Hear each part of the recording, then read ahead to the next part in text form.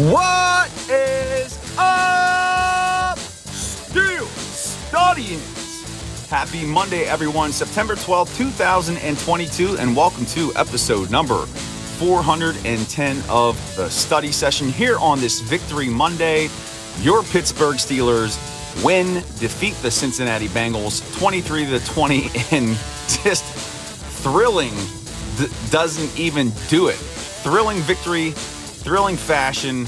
Man, my heart stopped probably 4 or 5 times.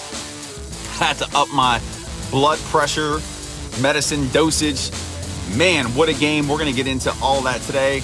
And it did come with some costs, as you are all aware by now, with the injuries to TJ Watt, Najee Harris. We'll talk about all that in today's session, but just want to first start by saying thank you for being a supporter of the Still Study, for listening, reading, and sharing my work with your family and friends. It truly does mean the world to me, so thank you for that. Yins beautiful, beautiful studyings.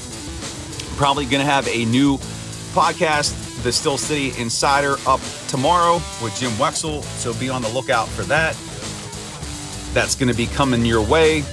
Jim and I will be covering the victory over the Bengals, so be on the lookout. That is linked in the show notes. Don't forget that the Still Study is now on Apple Podcasts. You could subscribe and get daily updates to your feed. And don't forget to give us a follow on Twitter at Still Study. Would love to connect with you. Let's make that happen. So, let's talk. 23-20 victory. Your Pittsburgh Steelers are 1-0. They are undefeated. They, most importantly, have a victory in the AFC North, so they've got a divisional win, which is huge. You can't overstate that, especially at the beginning of the year, especially going into a hostile environment. You know that the Bengals hate Pittsburgh. They hate the Steelers. That is not an overstatement. So to go in there and to beat the defending AFC champions, that's a big deal. And really, this game would not have been a win if it wasn't for lights out play from the defense. And really across the board, the defense just was on fire. And really, I could give individual accolades to all of the players, but we'll start in the secondary with Minkah Fitzpatrick, who set the tone for the game early on with his pick 6. And then from there, just his run defense, coming up to the line of scrimmage, making tackles when needed, defending passes, and then in overtime, blocking an extra point to keep the Steelers on life support, to give them an opportunity to win. After signing that big contract this offseason, Minkah Fitzpatrick definitely looks primed, ready to play, and ready really to challenge for Defensive Player of the Year title. So kudos to Fitzpatrick. He played strongly. Cam Sutton, nice pick, good coverage all game. The same thing for Akello Witherspoon. I know there were some criticism of Witherspoon following the game, that he gave up a lot of yardage to Jamar Chase. But remember, Jamar Chase is an elite wide receiver, and he didn't give up the big, massive play to him. He kept everything in front of him. And really, they held the Bengals offense, a strong Bengals offense, to 20 points. I thought Witherspoon played well. He also had an interception. And here's the thing to keep in mind. The Steelers aren't going to see too many offenses like the Bengals. The Bengals have a high-powered offense. They held them to 20 points in Cincinnati. Keep that in mind. So kudos to the secondary there. I even thought Levi Wallace, when he came in, he played well. He was dinged up too. We don't know what the extent of his injury is going to be, so we'll have to monitor that. Inside backers played well. Devin Bush, as critical as I have been of him, want to give him some kudos. He was flying around, making plays.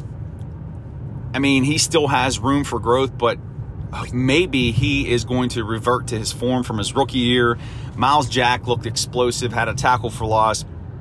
Very encouraged by what I saw there. The defensive line, Cam Hayward had another sack.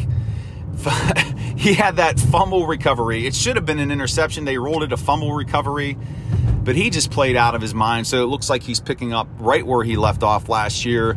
And then Tyson Alualu, you see why the team missed him so much. He was stout there in the middle, and Larry Ogunjobi did a nice job too. in his first start with the Steelers. He gave Joe Burrow a little bit extra on one play, which was nice to see, but he showed a lot of explosion and pop, and the defensive line looked strong. Outside linebackers, Alex Highsmith, a guy that I was really watching to take that next step, and I was projecting to have a big season this year. Started the season out beautifully, 3 sacks. If he could keep that going, that would just be tremendous. But the biggest news of all on the defensive side of the ball is a negative, and that is the injury to TJ Watt. Now, let's give TJ some credit. He was just lighting it up. For as good as Fitzpatrick played, and I said he's going to contend for the Defensive Player of the Year, Watt had a similar type of game. Interception. He had a tackle for loss in the backfield where as soon as Joe Mixon got the ball, he got smacked for a 5-yard loss. He had a sack. But what has transpired is after one play, TJ came off the field favoring his shoulder, chest area, and it looks like he mouths, I tore my pec. So the fear is that TJ Watt has a pec tear, that he is going to be out for the remainder of the season. Let's hope that's not the case. If it's a partial tear, then maybe he can come back after a few months, maybe sometime in December. But let's hope it's not a tear at all. But it doesn't look good, and everybody in Steelers Nation is bracing themselves for just horrible news. We hope that it's not an inevitability, because really that's going to weaken that defense when you're losing the Defensive Player of the Year. Now, they could still be a good defense. There's no question about it. But if you don't have TJ Watt out there, who is your all-world outside linebacker, and I said it this last week on the study session, if there's one player you cannot afford to lose, it's TJ Watt. And again, prayers up to TJ and his family that he is healthy, he is okay, and won't be out for an extended period of time. But I digress. You can't overlook the fact that the defense played phenomenally. They were tremendous. They did a great job. And if they could do that 80% of their games this year, regardless of how the offense plays, they can win some games. I mean, that was the best looking Steelers defense that I've seen since 2008. Now, I'm not saying that it was 2008 level, but they were dominant against a dominant opponent. On the offensive side of the ball, not much to write home about, and really it's kind of what I anticipated. It's going to take this offense time to develop. It's not going to happen right away. Najee Harris, a player I talked about last week that the team could not afford to lose, he went out with an injury, and we're not certain how long he is going to be out. But I don't know if you observed it, but Harris, something looks off with Harris. Now, I know the offensive line didn't get a great push yesterday, but he didn't look explosive. He didn't look decisive. And I wonder if that foot injury is still lingering as well. So we don't know the extent of what this new injury is. We'll probably get a report on that later today. Everything that I'm seeing is that it's not season ending. So that's good news. But again, prayers out to Najee Harris and his family as well. Hopefully he can get back on the field, get healthy, and get this running game going. Again, no push in the running game. Jaylen Warren really didn't do much, but again, no push. The pass blocking was solid, so kudos to the offensive line there. But in terms of the passing game itself, it was meh. And the biggest concern that I had about Mitch Trubisky when he was signed this offseason is, can he push the football down the field? Because that's what he struggled with in Chicago. Now, here's the question. Is the limited balls down the field, is that a result of Matt Canada requiring Trubisky to play conservatively, or was it Trubisky just not taking the shots down the field?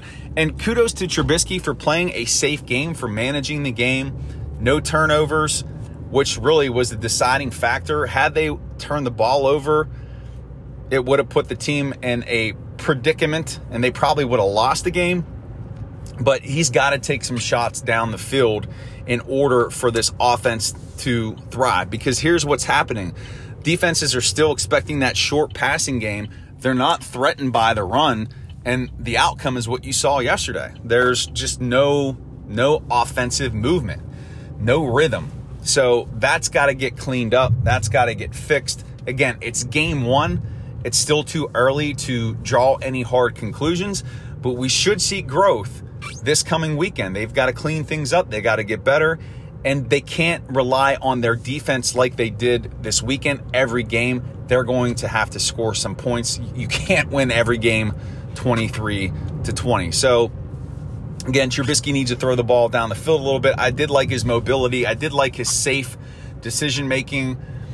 And that throw was smart there in overtime whenever the Bengals defender jumped off sides. He knew it was a free play, so he went for Pat Freiermuth down the field, hit him, and that was a huge play in setting the team up for a field goal. And how about Pat Freiermuth? 5 catches, 75 yards. The dude is a stud. He's going to have a monster season. Look for him to be even more involved in this offense moving forward. And even Zach Gentry too. Let's give a shout out to Zach Gentry.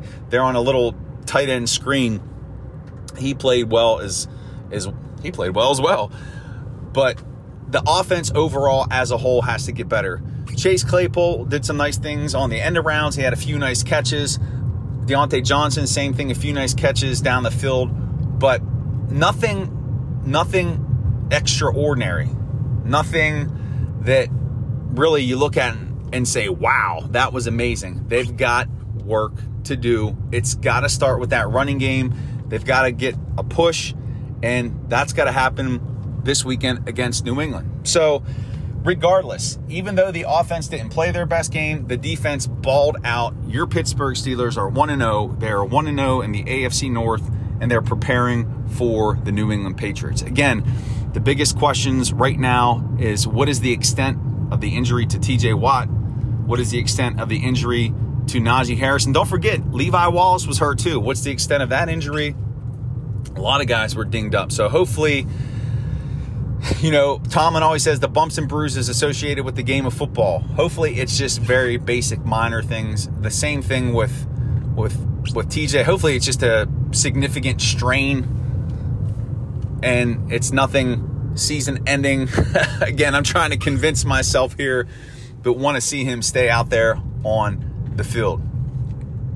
So players of the game, to me, I got to go Minkah Fitzpatrick, who just played out of his mind. He set the tone with that pick six. If he doesn't score on that interception for a touchdown to start the game, the Bengals win this one. But he set the tone. He played tremendously well. He showed that he's worth that contract. I'm excited to see what he does every game from here on out. On the offensive side of the ball, player of the game, Pat Freiermuth, 5 catches, 75 yards, came up big when his offense needed him. So shout out to him.